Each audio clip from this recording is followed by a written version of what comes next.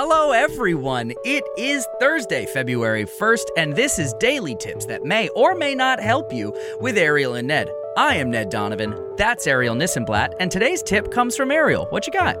My tip for today is that tomorrow I would like for you to celebrate Groundhog Day. I would like for you to celebrate Groundhog Day because it's been a long winter here. Ned and I are both in New York.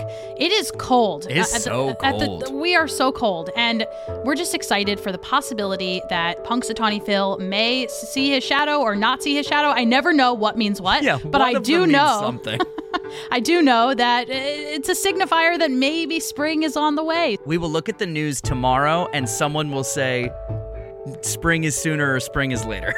So just number one, I want you to celebrate this holiday because it's the possibility that spring is on the way. But number two, it's fun to make mountains out of molehills. And in this situation, it's fun to make groundhog hills out of groundhog holes? Yeah. We lost it in the middle.